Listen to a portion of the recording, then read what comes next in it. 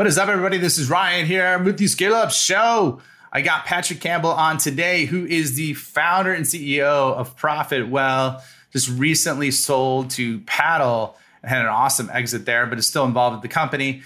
Something really unique that you're going to love about this that I've never heard anybody talk about. He drops like 5 bombs in terms of pricing strategies you could do to increase revenue without even getting more clients or anything. So truly unique strategy. And then his go-to-market, he gives a 3-step stack that anyone can leverage, but it's really unique and it's absolutely blowing up. And it's truly how I found him to lead to massive inbound people begging to use your service. So you're not going to want to miss this one. Patrick blew me away. I think he'll blow you away as well.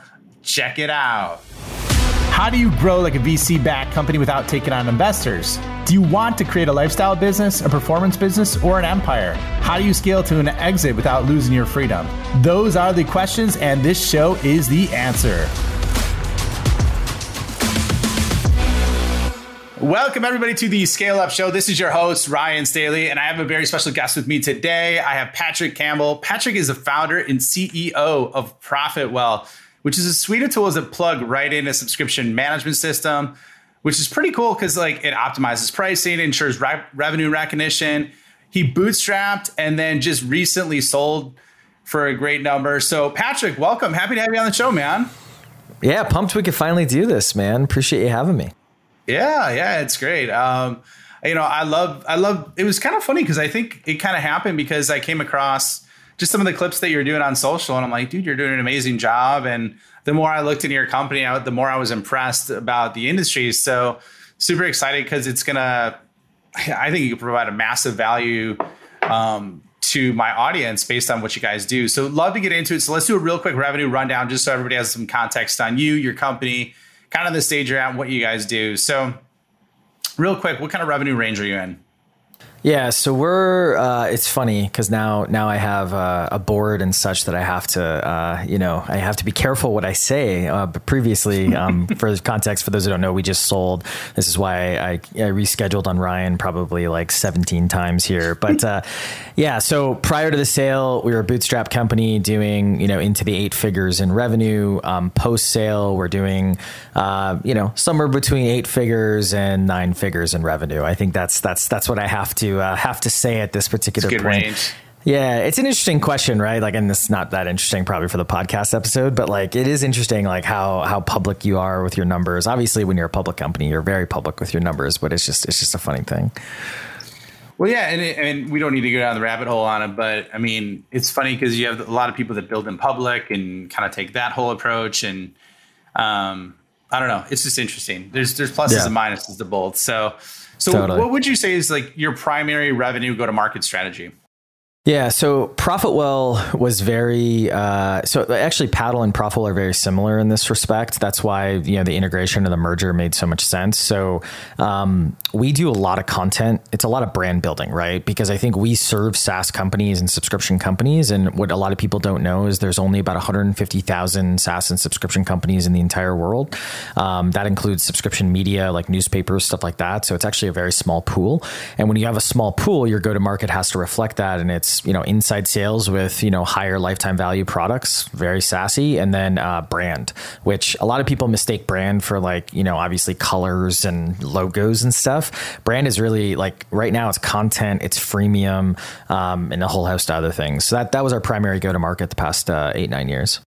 Yeah, man, I think that's cool. We're definitely going to dig into the brand and content side. And, you're right. There is only 150K SaaS, I think, globally. So, but the industry's got a lot of money there. It's exploding, regardless of what's happening with the economy. So walk us through your solution, because I know you do really cool things with pricing. You do real things with revenue growth. So walk us through what your solution is exactly.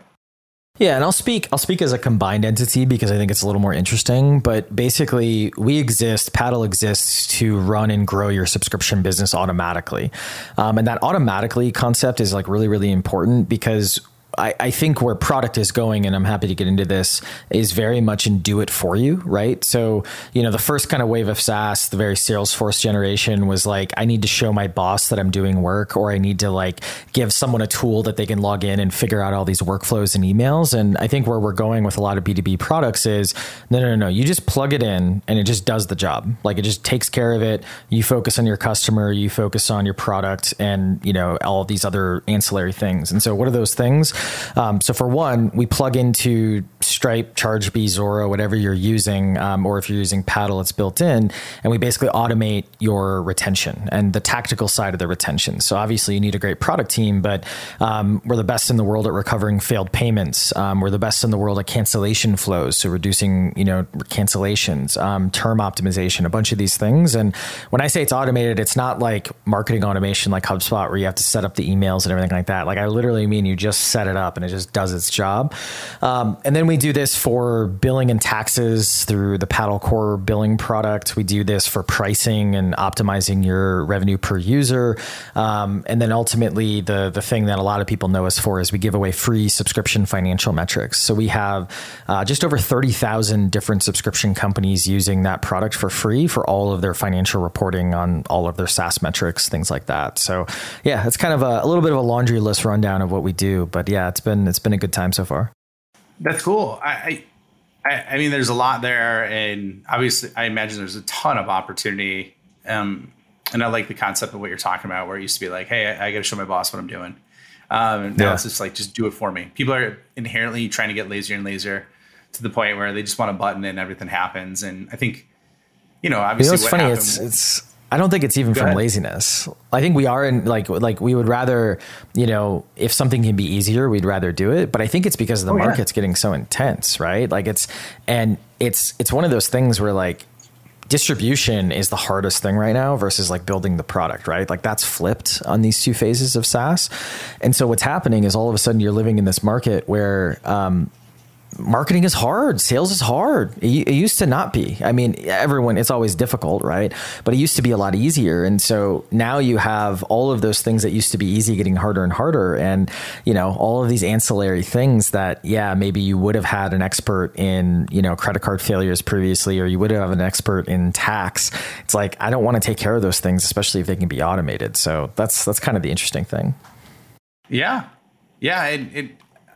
I think that's a really good point, because the demarcation for creating a product has gone down so much, so it intensifies the other areas of I guess, the life cycle, if you will. So let's definitely dig into that later, because how large is your team size? So prior to the acquisition, we were about 90. So we were bootstrapped to 90. So that's another thing. I don't know if it was mentioned yet. So we were completely bootstrapped before we sold. And then now as a combined entity, we're about 350. And then Paddle is venture backed, like very traditionally venture backed. So yeah, and offices prior to the acquisition and still post-acquisition, we have offices in Boston, Salt Lake, Utah, and then Rosario, Argentina. And now we have offices additionally in London and New York. So definitely a big global team, and we have a remote element too. So we're just playing hard mode across the board, I guess. Yeah. Don't you live in Puerto Rico as well? I just moved to Puerto Rico. Yeah, that's why I was a couple minutes late. I was trying to make sure I was all set up, and all the new computer setup hasn't been taken care of yet. So fun stuff.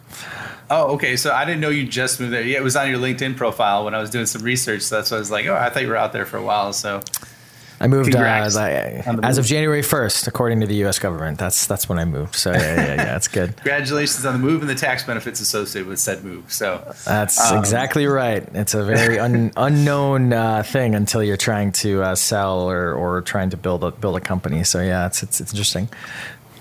Well, let's get into a little history, because I know that just kind of how you got here. I know you worked at Google prior. You did some work at multiple different companies. So I guess like the question that I would think a lot of people is like, how did you bootstrap to 8 figures and then plus, and then, why did you sell? So like, could you just walk us through that journey and what happened? Because it's very unique. Yeah, I think so my personal background's in econometrics and math, and my actual first job out of college, I worked for the intelligence community in DC. And that whole background plus that first job gave me like basically a very big lesson in leverage, right? Like, so leverage is, how do you get the most, least amount of work for the most amount of gain? It doesn't mean you put a lot of work into it. It just means that, like, how do you get the biggest lift, right? And so that was kind of the approach that I took to just my job and stuff like that in general. And what ended up happening is when I started Profitwell, when I say we, it was just me in a room for 18 hours a day. Like, I knew that raising money was like a thing, but I didn't know, like, I'd never done it before. And it felt like that was very similar to like an engineer who starts a company and, the path of least resistance to build a new feature. It's not to figure out marketing or sales, right? It was the same vibe. It was like, rather than going and like raising money, it was, well, why don't I build the thing, write another blog post, build another landing page, those types of things, right? And so what ended up happening is I think we got lucky where all of a sudden we started selling I started selling this piece of software. It turned out people were like, yeah, I like the software, but can I get like service on top of it? And then, I was like, oh, VCs don't like services. We can't do that. And they basically said, we'll pay you a lot of money, right? It wasn't, exactly what they said, but the basic idea. And so the move was, okay, great. Well, we can, essentially start paying for hiring folks, paying myself something, et cetera.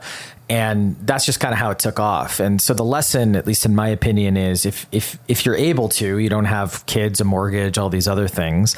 But even if that, you have a higher LTV or a higher kind of ARPU type product, ACV, depending on how you measure it within your business. I do think you should basically try to bootstrap for a first year or two, right? And then once we got going, our margins were high enough that and my proclivities for not taking money off the table were high enough that all of a sudden we just reinvested every single dollar into the business and kind of grew from there. I think the thing that we made a mistake on is we always had a notion of, wanting to build a really big business, like go public, all those types of things. And so I think we should have raised money earlier, or before we sold. Like, we should have raised money probably when we knew Profitwell was going to be free. And that's a really big thing, right? Like, you and I were talking a little bit before we were recording where your thoughts on fundraising, my thoughts on fundraising, right? And it's like, if you don't want to build that big public kind of company, like, you probably don't need to, and you probably shouldn't, right? Because it just brings more headaches. Whereas if you want to do that, I can't think of a single SaaS company, and I've looked into it, that has gone from 10 million to 100 million without raising money, right? And normally they raise it before they're 10 million, right? Even Atlassian, from my understanding, they ended up raising, they probably didn't need to raise money, but they ended up raising money before they got to that 100 million. And I think the number zero for what I was trying to say is the number zero for anyone who's running an inside sales model. There's just none of them that exist. And so that was a big thing. And then why did we sell? I think selling, we needed more resources. We didn't want to sell at all. And so what ended up happening is we very much were like, okay, this might be another way to get resources. And if all of these checkboxes are met, the last thing would just be ego. And I don't know if this was a really good ego decision just not to sell, right? And so long story short, it became a game of, well, let's look at all those checkboxes, and all of those checkboxes got met.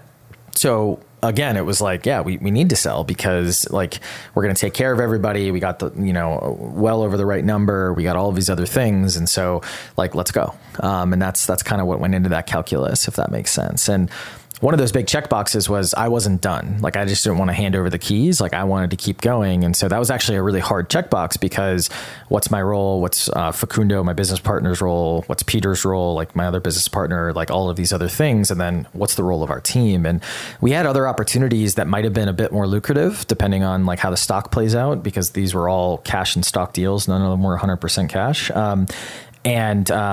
Though that opportunity, we would have just been, all individual contributors, I probably would have had a token director role or something like that. And it just wasn't interesting, even though it might've been, or probably will end up being more lucrative, just given luck and things like that.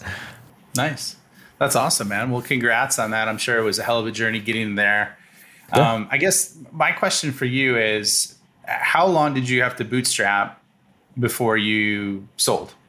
So we sold, actually the 10th anniversary was of the company, of the first day that I started working on this, was like a couple weeks ago. So about 10 years. I think it was like 9.5 technically. Like if we look at when we started the sale process, or a little under 9.5. But yeah, that was the time.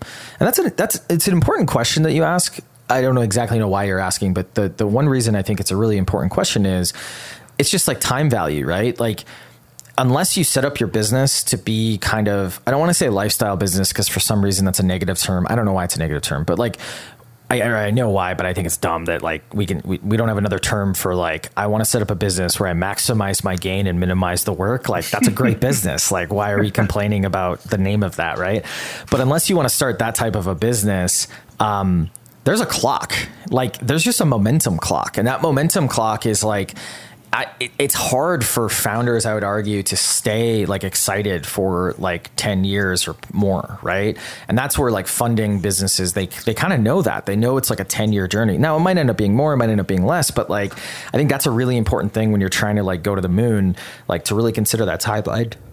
Yeah. And I'll tell you why I'm asking that question. Cause like, you hear all these crazy stories, all these overnight success stories, and like the more I've dug into them, they're not overnight, right? Like, so I think, and I could relate to this, man. And in terms of being totally transparent, with my business, I thought shit was going to happen way faster than it did. You know what I mean? I mean, it's humming, right? It's going really well right now, but like, I think the market gets seduced by that, and you hear about all these big VC investments, and company goes from 0 to 50 million investing in 2 years, but then 93% of those companies crash. So it's just a really interesting dynamic. So that's why I always ask. And it's funny because I asked one of my other guests, who he's about 100 million now, and Condeco Software is the name of the company. Took him 10 years to bootstrap to 10 million.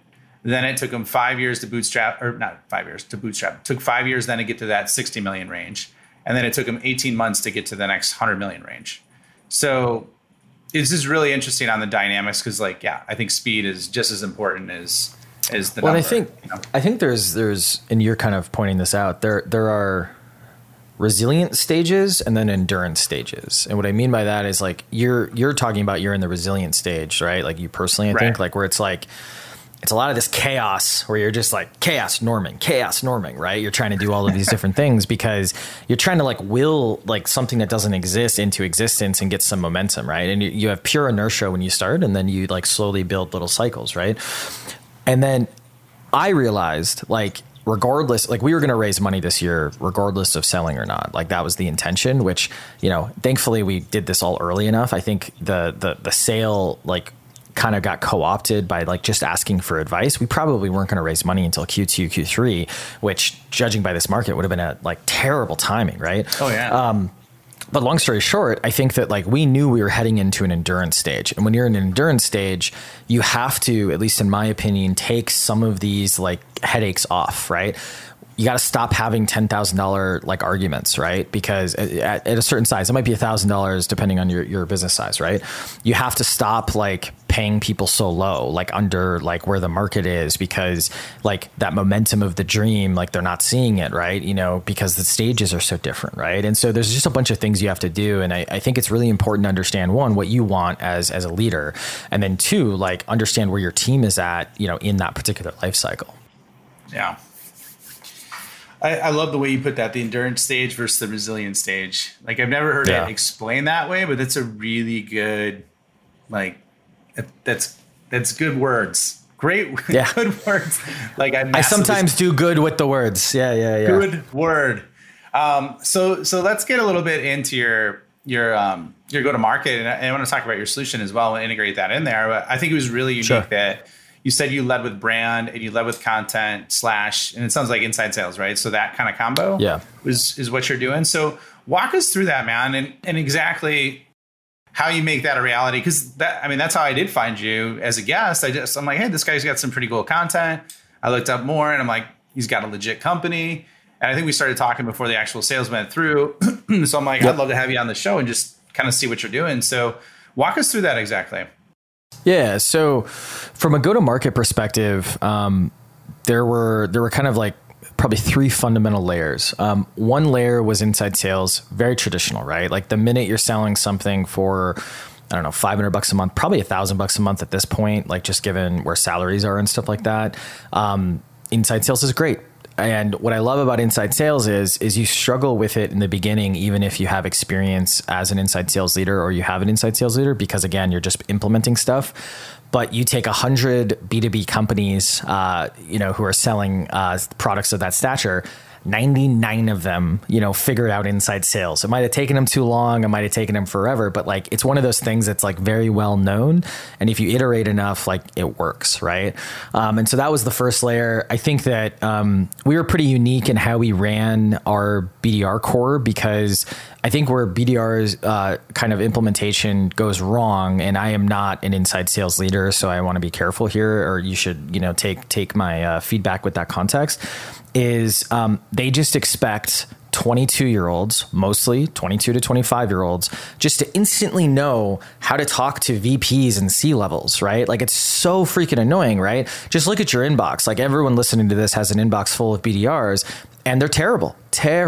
And then you talk to inside sales leaders and you're like, great, like, what's your strategy around this? They're like, well, we're just going to hire 50 knowing that we're going to fire 25 and the other 25 are just going to like figure it out. It's like Darwinism, like sales Darwinism. Like, it doesn't make any sense to me because it's so expensive to hire those 25. And then the morale of that company is not high performance. The morale of that company is, well, so-and-so is political. They have this manager. They end up staying even though they're shit at the numbers, and so on and so forth. And so what we did, again, being very bootstrapped and thinking of this from first principles, is all messaging was run through the growth team, meaning they controlled, and we basically did version control on messaging, which what I mean by that is there was a core message and it was broken out by like persona and segment, all that kind of fun stuff.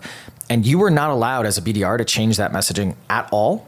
But we had a system where if you thought you could do better, you would go to the growth team and like it's all asynchronously and say, hey, I'm going to test this for the next 2 weeks.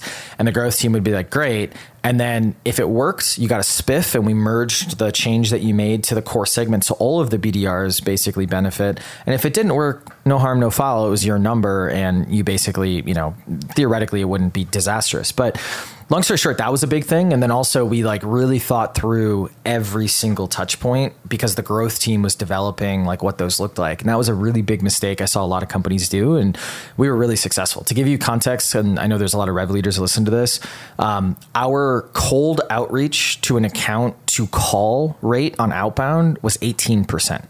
So we reach out to 100 accounts. We will get 18 of them on the phone within 6 weeks. And so like, from my understanding, that's pretty freaking high. Right. And then the long tail will kind of tick that up. And, right before the sale, like we figured this out really like a year, like we were figuring this out 18 months before we ended up selling. And so we were right about to triple the team because we had started with 1, then we had 3, then we had 5. And then we were like, great, let's get 15 because we kind of have seen this not break. So that was a big thing. Content, that was a second big layer that came from basically understanding that, traditional inbound marketing, and it's really inbound media. That's kind of the phrase that we kind of coined and HubSpot's using now. Where basically traditional content marketing is just SEO right now.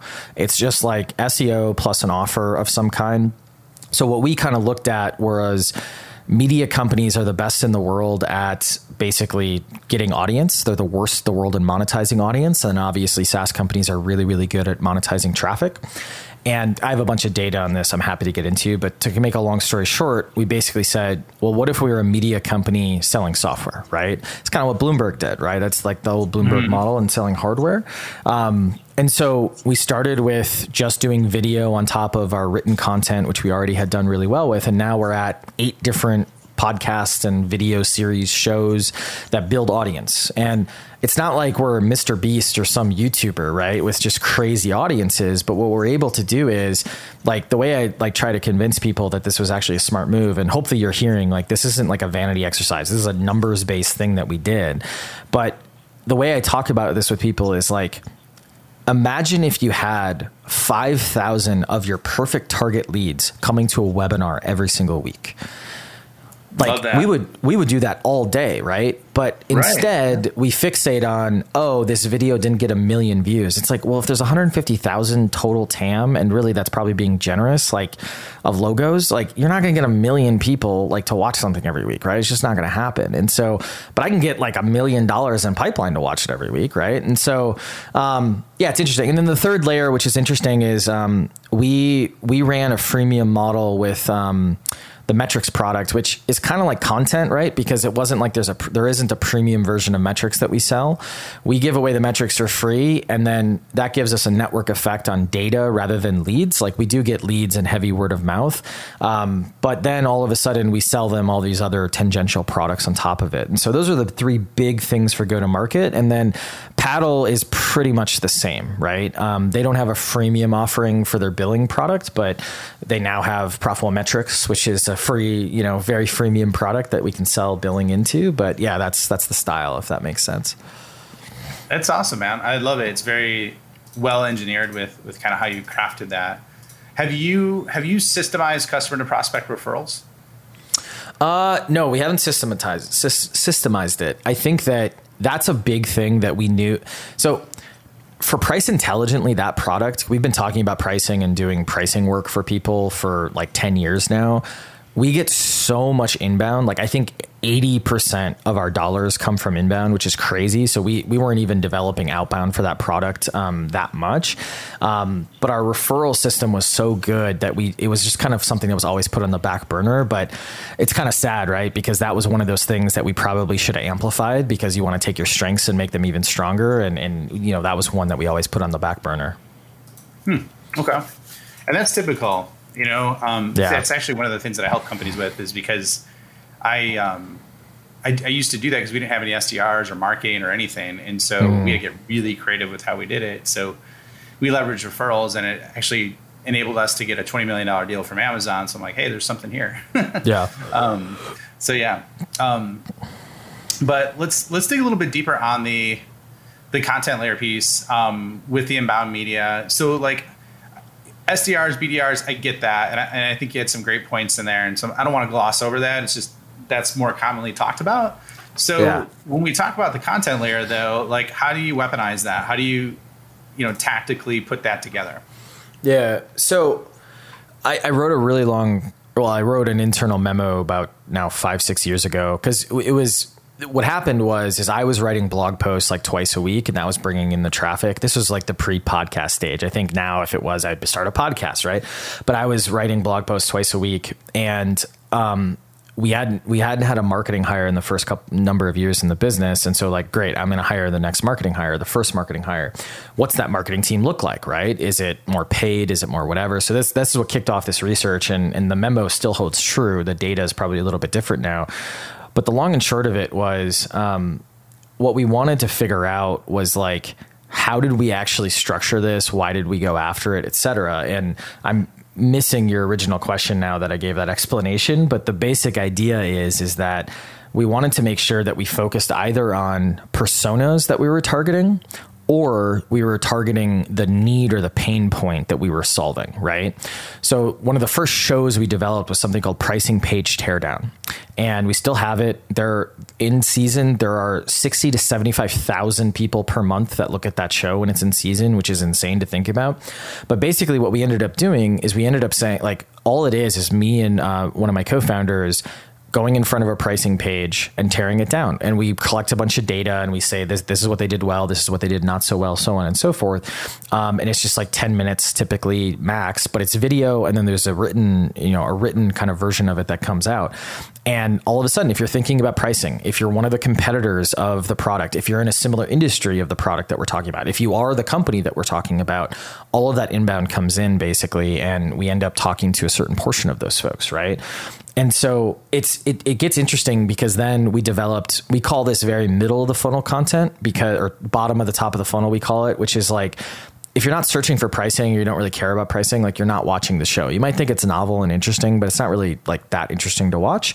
And then the persona type content, like I have a podcast called Protect the Hustle, which is I interview folks, and it's kind of like creating field guides for, operators in the B2B SaaS world, right? So I talked to Brian Halligan about, the SaaS operating system of a business, right? And how they think about operations, right? And now you have a field guy. I talk to, the best word of mouth person in the world about word of mouth, right? Those types of things. And so the long and short of it is making sure that, we take the time to kind of develop that content for the goal, right? It's not just like, let's just start a podcast. Like, well, what should it be? Let's just interview people, right? Like it has an actual specific thesis and a goal. And then, we have 8 shows now that all kind of run the gambit depending on the need or the persona, basically.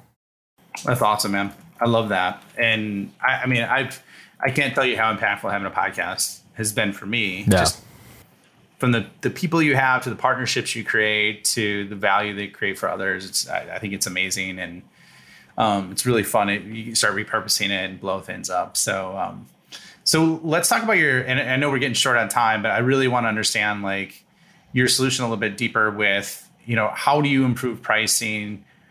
What does that look like? I mean, because it's like, to someone who isn't deep in your solution, the core question is like, okay, well, it sounds like voodoo magic with what you're doing, right? You're improving pricing, you're reducing, you're growing revenue. It's like, how do you guys do that?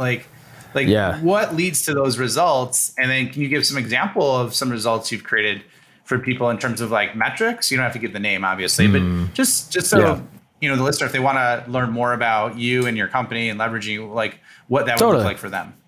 Yeah. So let me back up. And what I'll do is I'll give a little bit of like how to think about pricing inside a business, because I find a lot of people that's where they mess up first. And then I'll give a little bit of like the framework and then a bunch of tactics, right? Because I think that'll be a good mix to kind of take away from, a podcast. So first off, I think that the way to think about pricing is anything that improves your revenue per customer. So ARPU, ACV, doesn't really matter how you're measured. Like you should measure it the right way for the type of business you have, but anything that improves revenue per customer. Now, you might be thinking like, okay, like, well, what are all those levers? Well, if you start to really spend some time thinking on it, there's a ton of levers. There's obviously raising the price, right? You can just straight up raise your prices and that'll improve revenue per customer, right? But there's moving up market, right? Okay, I get more bigger customers, less smaller customers, right? All of a sudden my revenue per customer goes up. There's cutting my discounting strategy. Great. My discounts get cut in half. My revenue per customer goes up. There's adding add-ons, right? Like that's one of the most underutilized aspects of any B2B SaaS pricing, our add-on strategy, right? I take a feature that only 20% of people are using inside a particular tier anyways. I bust it out and I put it on the other side. And all of a sudden I start charging, $100 a month in addition to the core product. And all of a sudden my revenue per customer goes up, right? There's using a value metric, like making sure that the way you charge, like, oh, they get 100 visits per this tier. Now they're only going to get 50 visits. My revenue per customer goes up because people upgrade, right? So there's all these different things that you can use for revenue per customer go up. And the theory behind what you should be doing with pricing is what's called value-based pricing, which it's not cost plus because B2B SaaS or technology companies, your cost versus the value providing are so out of whack. Salesforce average cost per user is like single digits, low double digits. ARPU is probably close to, I think it's 120, 130 per month, right? So like even Mark Benioff is not arrogant enough to have that type of a margin if he's doing cost plus margin or pricing, right? Competitive based pricing, like I can guarantee you there are only about 10, 20% of companies actually doing pricing research and taking it seriously. When you're doing competitive based pricing, I guarantee you you're copying the dumb kid in class. Like that's what you're doing. You're basically saying, I'm going to cheat off the kid who isn't doing the right thing and I'm going to copy what they're doing, right? You're both going to get low scores, right?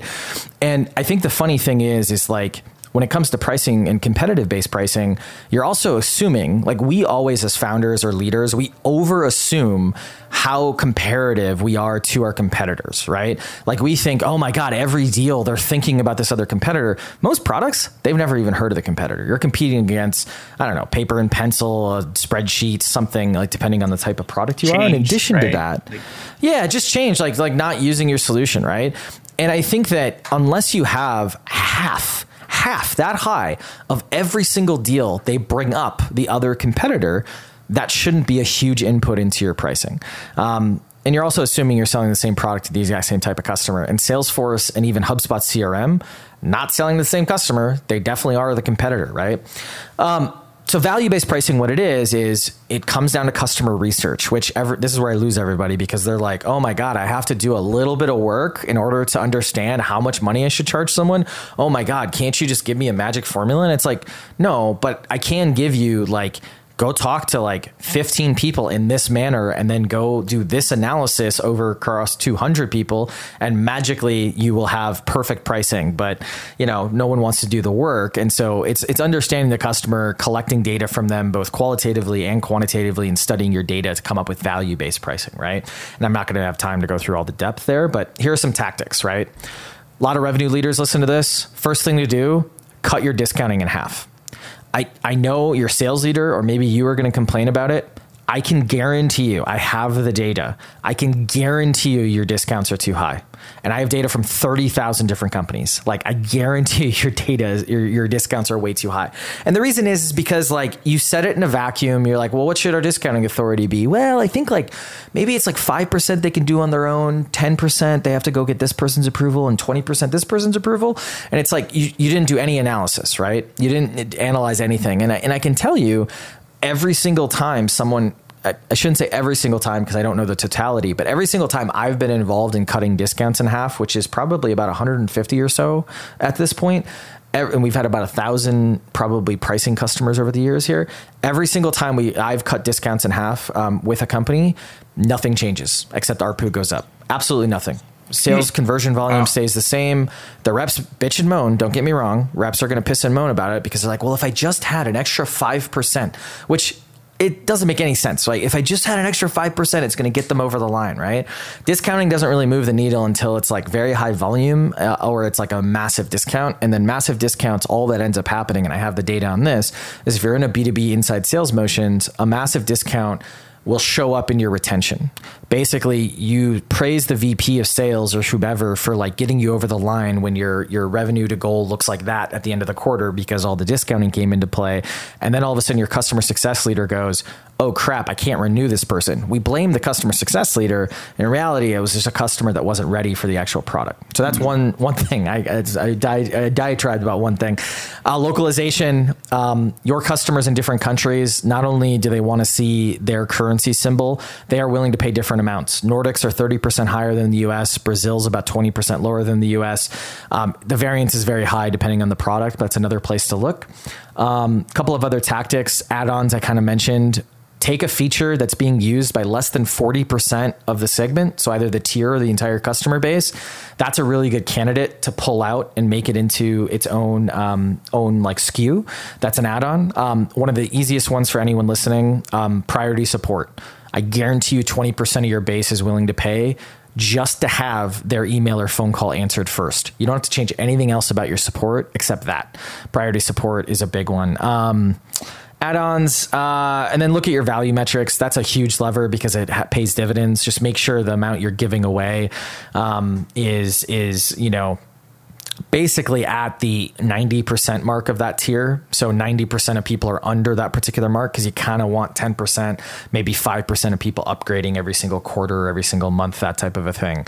But yeah, those are a couple levers and a couple theories. But yeah, Ryan, you just put a quarter in me and I was just like, pricing. Oh, here's all the things. Yeah. Well, dude, I could put another $1.50 in, but we're running out of time. There we go. You know what I mean? Like, I gotcha. You're dropping some bombs here and at the end, and I feel bad because we're just about up on time. So, all good, man. But that's great. I mean, all of that is super measurable and specific. From the localization, the feature, right? Putting that behind a wall, using that as a bump. It's so funny. That's a core strategy, just like you have at the grocery store, where it's like, oh, well, do you want candy and mints with that, right? At the checkout line, it's like the same kind of concept. So yeah, and then the value metrics, I think, just a lot of great details, man. So where can people find you? Where can they learn more about you and Profitwell and Paddle? And we'll take it from there. Yeah, totally. So I'm just Patrick Campbell on LinkedIn. Do not send me LinkedIn messages. I'm sorry. That it's just a cesspool that I don't manage. But you can send me emails at pc@profitwell.com or pc@paddle.com if you just remember one of the names. I'm pretty responsive. I mean, it might take me a little while to get back to you, but I'm always here to help. We publish so much stuff on the topics I'm talking about. And so feel free to ship that over. There's always like a blog post I can send you, or at least I know where to look. And I'm Paticus on Twitter. It's a childhood nickname. So yeah, those are all the places. Awesome, man. Well, thanks for being on the show. It was a lot of fun, and I wish we had more time because we cover so much more. So, but it was awesome having you on. Congrats on bootstrapping to where you are and then doing that strategic sell. It sounds like everything's going great. And so thanks for being on, man. Absolutely, man. Thanks, brother. Appreciate it. All right. We'll see you on the next episode.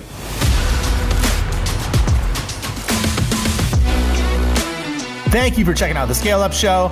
My mission in life is to help founders and revenue leaders avoid all the pain and suffering in revenue and growth so they can flip it and create a life of their own design. So if you enjoyed this show, please like, review, share it on social, and more importantly, just share it with a friend. Share it with someone that you think could learn and benefit from what you heard on today. But the more we get the message out, the more people we could help, the bigger the impact we make, and the bigger the community gets, which helps everybody. So once again, thank you for being a loyal listener. I appreciate you and look forward to seeing you on the next episode.